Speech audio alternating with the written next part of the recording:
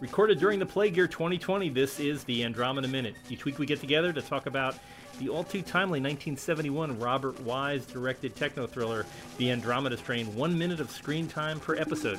I'm one of your hosts, Jim O'Kane of TVDads.com. And coming in this week as a host, one of two from The Wilder Ride, I'm Alan Sanders. And I am Walt Murray, also from The Wilder Ride. And guys, we are back in the control room, or Delta 5, because I just keep wondering where Delta 4 and Delta... Are they on the different floors and they just level 1, but Delta 5? And is it in... So many questions about the nomenclature. And well, they couldn't put us on 3 because then it would have been Delta, Delta, Delta. Can I help you, help you, help you? And that would have been... I just assumed the others were colossal failures and they're just pits in the desert somewhere. Yeah. Just kneeling down in the dust and saying, "I've been so loyal," and let's try Delta 4 now. Yeah, but all this, I love 70s techno porn, and this is they've got that great RCA has its own little label because they donated the free teletype, but it's just basically a redressed ASR 33, which that was my growing up learning computer that we had in my high school. We had a time sharing system with a local community college, and we'd have a big teletype thing, and you gazik gazik gazik on every time you type on a 1200 baud modem, and that was like, oh, this is the world, this is the future, and that's what they're doing here. It's like this little altar of an ASR 33.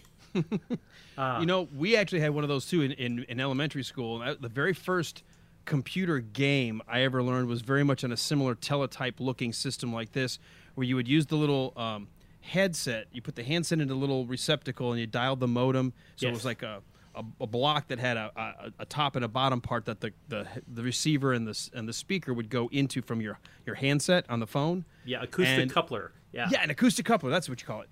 And we played the Oregon Trail, and you would have to read. It would like print out. It'd be like, "You are now moving west," blah, blah, blah. And then I was always horrible, and I hated that I didn't know a keyboard because it would say, "You are being attacked. Type bang." I'm like, B, A. And then it would be like, "You are dead." I'm like, I only typed in B-A. I mean, come on. So, but that was my first experience with a computer game. It was like Zork. It was all text and it was typing it out as we played. Well, in that game, I got dysentery 3 days in a row. I was like, how can that happen? Like, how can anybody die 3 days in a row in this game from the same stupid disease? But it did teach you history that the people on the Oregon Trail died because they had bad typing skills. That's exactly right. See, you fell asleep in typing class, and this is what happens. Wow. I just never forget that. It was like, type bang. Okay, B-A. Our kids today, they'd be like, "You had to type?" Yes, and we also had things called books where we used our imagination. Sometimes we had a question and we just kind of wondered what the answer was. No magic box. I couldn't go to anything and ask the question. I'm still that way. I still get too lazy to even pick up my phone and go, "Hey Siri, what's the answer to this?" Hey, I know we didn't really get into a lot of the quirky dialogue toward the end of last episode, but can I say one thing about the Sure. transition, the very last line that this guy has, because I know we're going to talk about this sergeant and a bit of his attitude maybe, but one of the lines he has, and maybe it's just because I just got done a few weeks back watching the documentary Never Surrender, about the making of Galaxy Quest. Yeah, great. And when great he movie. says that line about, "I've got one job," and I'm thinking that's exactly what Sigourney Weaver. I have one job on this ship. It's stupid, but that's mine, and I'm going to do it. Yes. Oh gosh. He is the world's angriest NCO, and there are lots of angry NCOs in every movie. But boy, oh boy, he's talking to Dr. Jeremy Stone, who is the father of wildfire. This is like imagine you work in Huntsville, where they're building rockets, and basically the guy at the reception desk starts bad mouthing Werner von Braun. He does not realize his place in the hierarchy of this thing. But and there might have been some justification for bad-mouthing Von Braun, but not this guy. Yeah, no. You know, this guy's not a former Nazi. He hasn't built rockets to blow up London. I mean, yeah. Well, there is a subtext in this movie that doesn't quite it doesn't play up as much as it did in the book. But I mean, there is a possibility that Stone knew that the government was collecting alien microbes for biowarfare.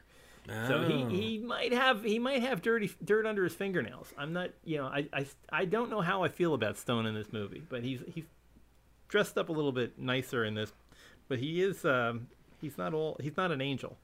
Well, my problem with this, though, regardless, I mean, he could be one of the most corrupt politicians visiting this facility. The fact of the matter is, just because he's not military, he's acting in a capacity that the military knows he's an expert. And so everyone is going to treat that civilian as if they're upper brass. They're supposed to, right? He's a dignitary on site. So I kept thinking the whole time I'm watching this minute, what's the point? Why are we watching him explain? Is it just to do it in a funny way, how it's all automated? Because I walked away going, that guy needs to be slapped. Yeah, I mean, he needs to... He needs to be the guy that, up topside opening the gate for everybody else and eating a sandwich out on the barley field. But, I couldn't figure out. This seems like, remember, this is 1971. It's Vietnam. So he's got a stateside job in a basement with air conditioning.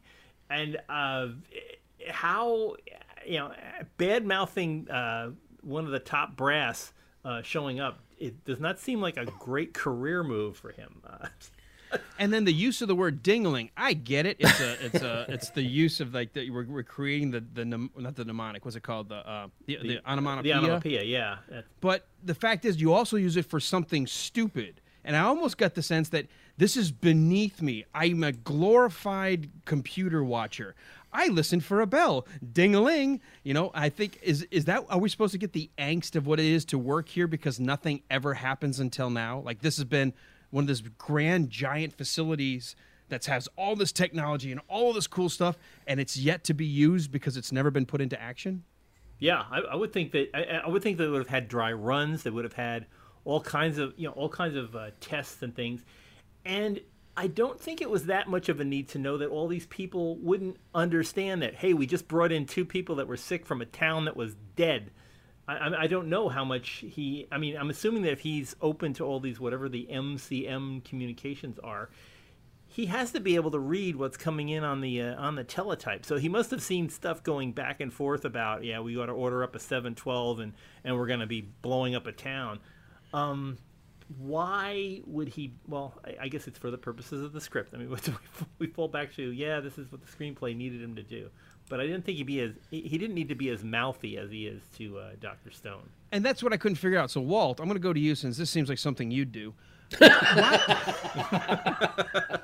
Let's go to the resident smart aleck and get his opinion on this. What did you get out of this? Because the whole time I'm like, first of all, it seemed disrespectful, but then I'm thinking from a filmmaking perspective, am I getting anything from this? What's the message from a scene like this? Oh, I can tell you exactly what's going on here. Number one, this guy is probably 45, between 45 and 50. Yeah. He's probably on his last stop in his career. So he knows he's not taking a promotion and going to the Pentagon, so this is it. He and the doctor probably don't have the greatest relationship because the doctor's he is kind of he's a genius. He's not a great personality, but he's a brilliant guy. And so I could see the two of these guys, these two guys going back and forth at each other. And this guy is kind of that proverbial military smart aleck. And you're right, he's probably a little over the top, but he's probably also sick and tired of this guy being such a probably arrogant. Well, you say that, but has he ever, do we get any indication he's ever been here before? Not here, but you have to assume a backstory to it. And Okay, well, yeah, you're making up one that doesn't make sense though.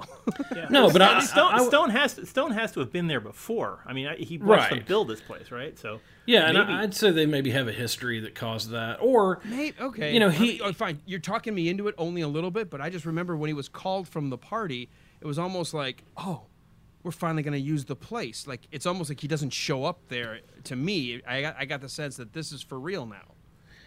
well, and So maybe he's gone got through the inspections, but yeah, I got the sense that, you know, Stone, of course, was very intimately familiar with everything here, but so is this guy, but for two different reasons. You know, one of them is that he is kind of the guy who's pushing buttons, and the other one is the guy who's bossing around the people who are pushing the buttons. I'm wondering if the sergeant was demoted. Like maybe he was working on Project Scoop, and he used to be, you know, like tracking satellites and stuff like that. And now it's like he screwed up somewhere, and now he's stuck in a windowless office, waiting for a bell to go ding-a-ling.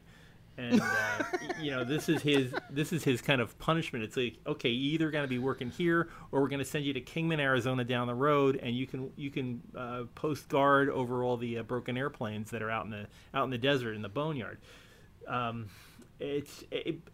do get the feeling just from their interactions that they have a past.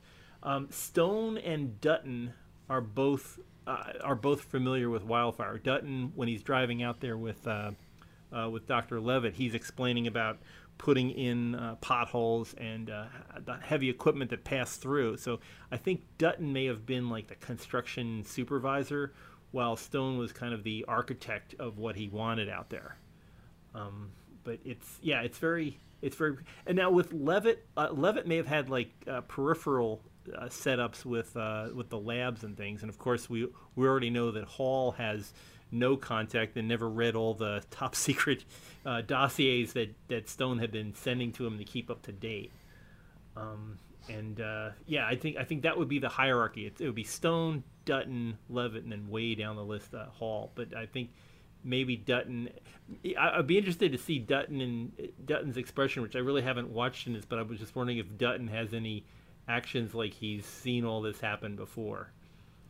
I was looking at it in the background, and I couldn't tell. If anything, they just were looking sort of, okay, we're just going to stand here with a little uncomfortable look because we don't know why they're going after each other. Yeah.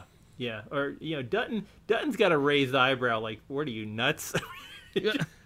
Oh, you're right. He does have that one little cocked eyebrow, the left eye looking up like, He does, and Mom and Dad are fighting again. Yep, and he throws him a look on the way out of the room. Yeah. And Levitt, of course, my favorite character, Ruth Levitt, she never has a very pleased expression about anything. It's like, okay, more of this stuff going on. Yeah, this is really why I got into this business. And everything to her is an inconvenience, just like when they take her glasses. She's like, why are you doing that? Well, we got to do this. Oh, great. Well, then if you don't give them back, I'm going to have to walk with a white cane. You know, she's always kind of got that extra little thing going. What I love about her, we didn't get a chance to talk about it last minute, but we'll, if we can. Sure. The addition of making this character a female, which even Robert Wise initially had to be talked into it by the screenplay writer, because he thought it would just make it for a little bit better dynamic. He was initially like, the only time we have females in sci-fi is like Raquel Welch or something, you know. And he's like, no, not in the real world. We want this to look real. And I think it's probably one of the better moves to make her a female character, and she plays it in such a way that she is, I think, the most interesting character to watch in this whole movie. Yeah, I think she's definitely no bones about anything. A lot of people talk about science fiction, women in science fiction, and they say that the breakout character was Sigourney Weaver's Ripley in Alien, but this one beats it by a whole decade. She's treated as an equal. She solves many of the problems of the movie. She stands up for herself in every argument and debate, and she's also, you know, not just being an iconoclast. She points out the hollowness of a lot of the platitudes that Stone spouts. So she's a really good counter, and the idea of writing it as a man's part originally, and the only thing you change is the sex of the character, is perfect. She really, it's brilliant stuff. And, you know, despite, you know, you want to give credit to Robert Wise, but he had to be talked into it. I think the brilliance of the casting director in getting Ruth Levitt as the character is just stunning. Well, and of course, this character comes in 71 on the heels of Uhura on Star Trek, who broke all kinds of barriers, not just the female barrier, but also the African-American barrier. So it's interesting to see this kind of in the time frame of what else was going on in American history and the changes that were going on, and how sci-fi really did a pretty good job of keeping up with the changes in culture. Yeah, or even if not even the changes, projecting the changes they wish were happening faster. Oh, true. Good point. Yeah, and she's not in a skin tight latex suit like Raquel Welch was. She's here. She's dressed like many people are dressed now. And it's like you rolled out of bed and put on whatever was clean and headed into work. And you know what I love about it? Well, I showed my oldest daughter not that long ago. She had never seen the original Rocky, and so it was on. I was like, you know what? I'm already up late. I could stay up another 90 minutes or so. It's not a very long movie. Do you want to watch it? And she said, yeah, I've never seen it. We got to the 2/3 of the way through, and she said, you know what I'm loving about this movie? It feels like real people. They're not Hollywood actors. They're not all made up. They feel real. And I feel the same way with this. Like, they've cast people that you can relate to them as real people, not made up, not buxom, not, wearing, like you said, for the female, having to wear the tight outfit with the obligatory topless scene or something. It's real, and we don't have to worry about all of that other garbage. We can tell an actual story that has nothing to do with all of the titillating elements that you're supposed to see in a 70s movie. Yeah, agreed. Yeah, she is, gosh, I mean, she could be a role model, but she wasn't presented as a role model. She's just one of the other cast members who has another character, and watching the other characters in the movie respect her is just such a great feeling of where the changes were going. I mean, I think that movies reflect maybe, if not the reality, but at least their aspirations, and this felt very aspirational in the movie. The other thing I do like about her character is I know it was written initially with the idea that the book was a man, but I know the screenwriter wanted to change it to a female. And I don't know if he tweaked some of the lines or not, but what I will say is she never dives down into what I would think would be, okay, it's a woman pretending to be a man because she has to do that to live in a man's world. Yeah. I don't get the sense it's a stock kind of, two-dimensional character. She's very real. She's just a no-nonsense scientist who's a peer to these folks, and they recognize each other as peers for what they're good at. Yeah, and I think all that rests on Kate Reid's shoulders. Kate Reid is a consummate actress who really, she sells this so well. And as you were saying, you believe in her, and when you find yourself rooting for characters, every time she opens her mouth and says something, you're like, yeah, you tell them.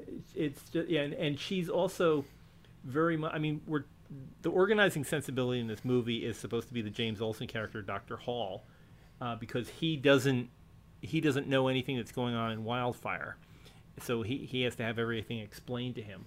But really, Dr. Levitt is the character that, if you were presented with the things that they were presenting you in this movie, if you were that character, that would probably be your reaction, an eye roll and go, really? You want to do this now? You want to, it's just little things. I mean, in a couple of minutes, she'll be not properly placing the fencing helmet back in the container and stuff like that. It's just like, she just seems very, very, very much wrapped up in trying to solve the problem and getting around all the procedural nonsense that's keeping her from getting stuff done. So, I know we're getting, and I know you have to keep an eye on the time, but I wanted to get one piece of dialogue in. Sure. Because they go to the locker room, which this is the time where I always go, okay, this is now feeling a little 70s sci-fi. We're all going to put people in red spacesuit-looking outfits or red just why wouldn't it be lab coats still? You're in a research facility, but okay, whatever. But they have this comment that goes flying by, and I wondered if anybody thought to look it up or know what it was talking about from Crichton's book, the odd man hypothesis, and using the odd man hypothesis to refer to Levitt, who's a female. Yeah, it's I don't know if he's using odd man as the man being the generic idea, and we'll get into that in a future minute when they go over what Robertson's odd man hypothesis. Oh, okay. I didn't know if you wanted to, because he says it in this minute. Yeah, I mean, he talks about the odd man, which is interesting that they introduce it here, and it almost goes by if you don't think about it. Like, well, wait, why would you say that? What's the odd man hypothesis, right? Yeah, but it's something Crichton kind of made up. Yeah, and he talked about, like, in an earlier minute when they're in the helicopter. He's, why did you pick me? He said, well, you're a doctor and you're single, and so Mark Hall drops the line. Well, he goes, I didn't read any of yours. He said, hadn't you read all those studies I've sent you? And he said, I don't believe in science fiction. And Stone said, no, I don't either. No, nor do I. So I think this is leading up that it's Chekhov's shotgun. They keep that first they mention that he's single, then he's mentioning the odd man hypothesis, which they haven't talked about, which he says here. So that's obviously leading up to get ready for the next exhibition minute that's coming up in a few minutes, and we'll talk about what the odd man hypothesis is. And it gets down to the point where Levitt is reading you the definition of Crichton, what Crichton wants to believe is the odd man hypothesis. I do think when you know what it is, it's ironic that they're talking about her specifically with that phrase, because I don't think it's man generic like mankind. I really truly believe the hypothesis is about an unmarried man. So that's where it is, and we'll be getting to that in a future minute. All right, I won't pop any more of that balloon. No, now. It's fine. Alan, you're the worst. I freaking took the notes and I read and I researched and I should have just done like you. I just showed up. It's a joke. I know Walt watched the movie because he and I were texting back and forth about it, but. Damn, sorry. I won't take it serious next time. Did you guys both watch this when you were kids? I don't know where we didn't talk about that in the previous minute. Usually I bring that up, but where was your first experience with the Andromeda Strain? All right, so for me in high school, I had to take a couple of extra classes just because I was one of those kids who just took so many classes. I just loved taking stuff, and we had optional classes, and so rather than take art or something like that, I took a class in genetics that was being offered for the first time. And this is high school, right? So I'm like taking a genetics class. I think it's awesome. We start talking about cloning and viruses and all the stuff to do with genes and gene splicing. And the teacher was like, you're asking a lot of these questions, like, because I'm a sci-fi geek and everybody's laughing at me at the time. So I just remember she said, well, you might like, and she gave me a book that was called Son of None, which was a story about a person cloned. Well, who's his mom? Who's his dad? If he's cloned, he's a son of nobody. And then she says, if you like this, you might want to try out this other book that's not that old, of course, at the time, Michael Crichton's Andromeda Strain. So I read the book first, and then I was like, you know what? I'm going to go check this movie out because I want to see it. And so I actually read the book first and then watched the movie, but it was in high school. So this would have been about the late 80s, probably like 87 or 88. Wow. And Walt, where did you run into yours? The first time I saw it was probably in middle school, so it would have been 79, 80, somewhere right in there. My dad was watching it on TV, and I remember sitting down and watching it and really getting into it once I realized what was going on, that they're trying to fight this virus, and I didn't understand a lot of the science to it, but it kind of captured my imagination.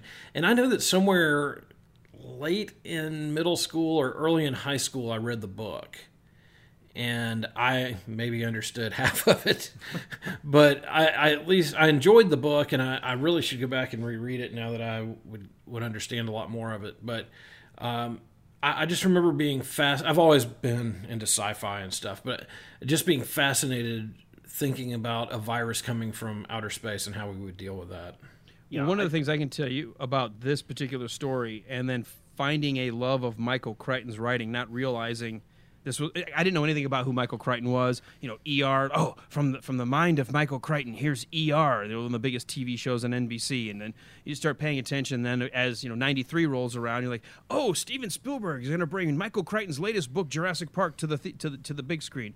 So then I started going back, and this guy. What I love about Crichton is he would have an idea based on where technology was going, right, and somehow always managed to find a fictional story that he could tell, asking what if, but in such a plausible way. You get done with the book and go, holy crap, that could really happen. Yeah, I agree. it seems so likely. Like you could see something like this getting reported on in Nature magazine or just some little item in a newspaper going, oh, if this is what it's so believable that it's a stretch in different directions, but he always leaves you within the realm of the possible. I was amazed. This was his first film, and I saw this when I was a kid when it was in the movie theater, and I had previously read the book. My friends of my mom's had all been reading it the previous summer. They'd all read the book, and it was around everywhere you went to somebody's house. There was a paperback of the Andromeda Strain, and I read it before seeing the movie. I was just astonished at how close it held to the book. I mean, it really captured the look and feel of what was going on in the book, because there's like found documents and things. It's almost like the Warren Commission report when you're reading the Andromeda Strain with all the little exhibits. I thought the coolest thing, and he's done this in many books since, is he created a fake bibliography to make it look like these were actual events that he was reporting on. Yes, exactly. And it's just it's so it feels like you're watching it's almost like an escape room thing where you're just picking up all these clues, and there's stuff that's in his books that you feel like, yeah, okay, this is this seems real because there's other pointers that say this is real.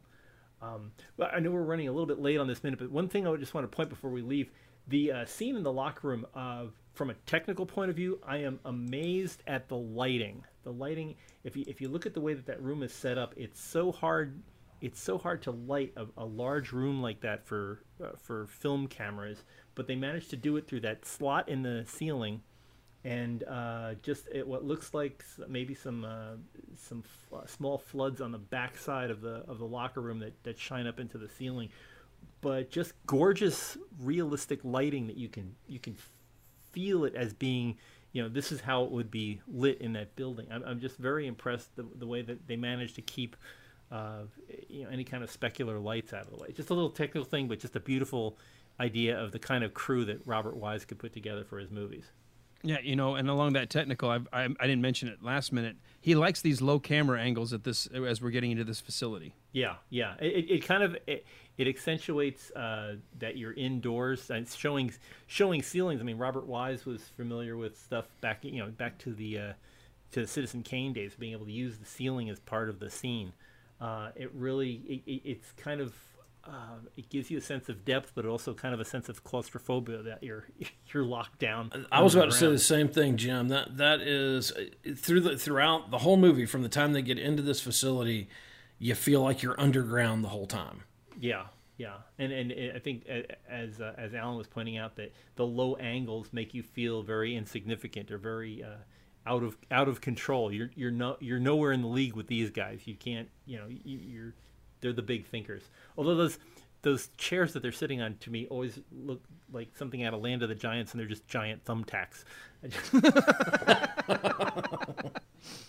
Wow. Well, for folks who just tuned in on us, where can people find you online? And you also have a regular radio presence too that we should talk about. Oh, okay. Yeah, I'll lead with that. We do a podcast called The Wilder Ride. It is Movies by Minutes, at least seasons 1 and 2, where we break down films of Gene Wilder, very much like this, where we take 1 minute of one of Gene Wilder's movies at a time. We did Young Frankenstein season 1. We did Blazing Saddles season 2. We are mixing things up in our 3rd season, where we're doing more of a guest-driven lounge. We'll look at the Movies by Minutes again for another season. But I have a background in radio. I started off in radio about 20 years ago now, doing just a Saturday show initially, just sort of, talking about whatever's current events. And about 13 years ago, so about 7 years after getting my feet wet into just 1 day a week, was asked if I wanted to move up to hosting the morning news program for a smaller, what we call a AA station in the Southeast. And so that's 6 to 9 a.m. every morning. It's introducing. I'm not part of the news team. I introduce the news. So it's like, hey, welcome, everybody. Here's your weather. Here's your traffic. Here's your first story. And let's come on back. And if there's a guest, which one of the things I do love is the guest interviews. And so I learned how to interview guests. I learned how to analyze topics. I learned how to bring things up in a way that hopefully what I like to try to do is take the complex and make it understandable. Whether you agree or disagree, at least we can try to level set and create an understanding. And that caught the ear of a talk radio host in Atlanta on one of the biggest, in fact, the #1 radio station in Atlanta, WSB. It's a talk station. And now I am a permanent fill-in. I have been doing that for about 5 years now for things like former presidential candidate Herman Cain when he was a talk host, syndicated talk host Eric Erickson, and others. So I'm just privileged to be able to say someone thinks it's worth listening to me. Nobody else around me thinks that way, but I've got the other audience fooled. Yeah, I'm sorry. I kind of tuned you out there. What were you talking about? I set that on a tee for you. Well, Alan, actually, I do listen a decent amount to your morning show, and one of the segments that you do that I have turned a bunch of people onto is on Tuesday morning. You have a gentleman from the Smithsonian come in and talk about the history of the West, and that has been one of my favorite things on any radio show for quite a while. That is fun. It's not the Smithsonian. It's our Smithsonian affiliate. They're an affiliate of the Smithsonian, the Booth Western Art Museum. But yeah, we do that one. We do the week. You know how we do these movies by minutes? We do This Week in Western History, and we look at everything that happened in the actual week of the month that we're in, and it's so much fun. That's a great show. I've listened to many of them, and it's the best way to describe it is endlessly fascinating. You will walk away saying, "I didn't know that. Wow, I gotta go look." And the downside is every time I'm listening to you, I have to go run off to the internet and start Googling up all the things that you guys talk about. I know. I've ended up buying several books because of it. Well, we've often said if someone would step up and fund a standalone podcast, I think Jim Dunham could just talk for an hour and a half straight and you'd never lose interest. So my job is just to keep it rolling and keep him on time because we could very easily miss a break and go past the schedule. But it's so much fun. It is. It's a great show. I can strongly recommend. For folks who'd like to reach out to us on social media, if you've got some things to talk about with Andromeda Minute, we're always interested in hearing you.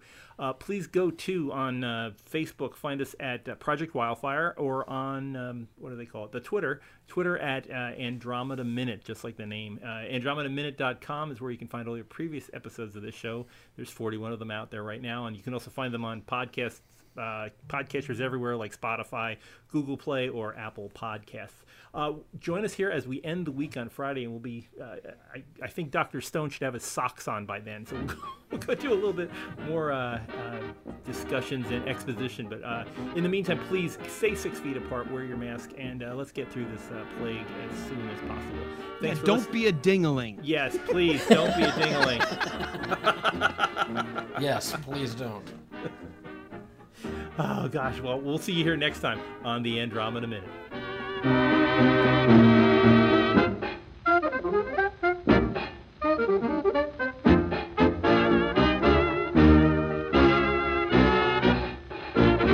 Very flattering. We don't know much more than when we got here.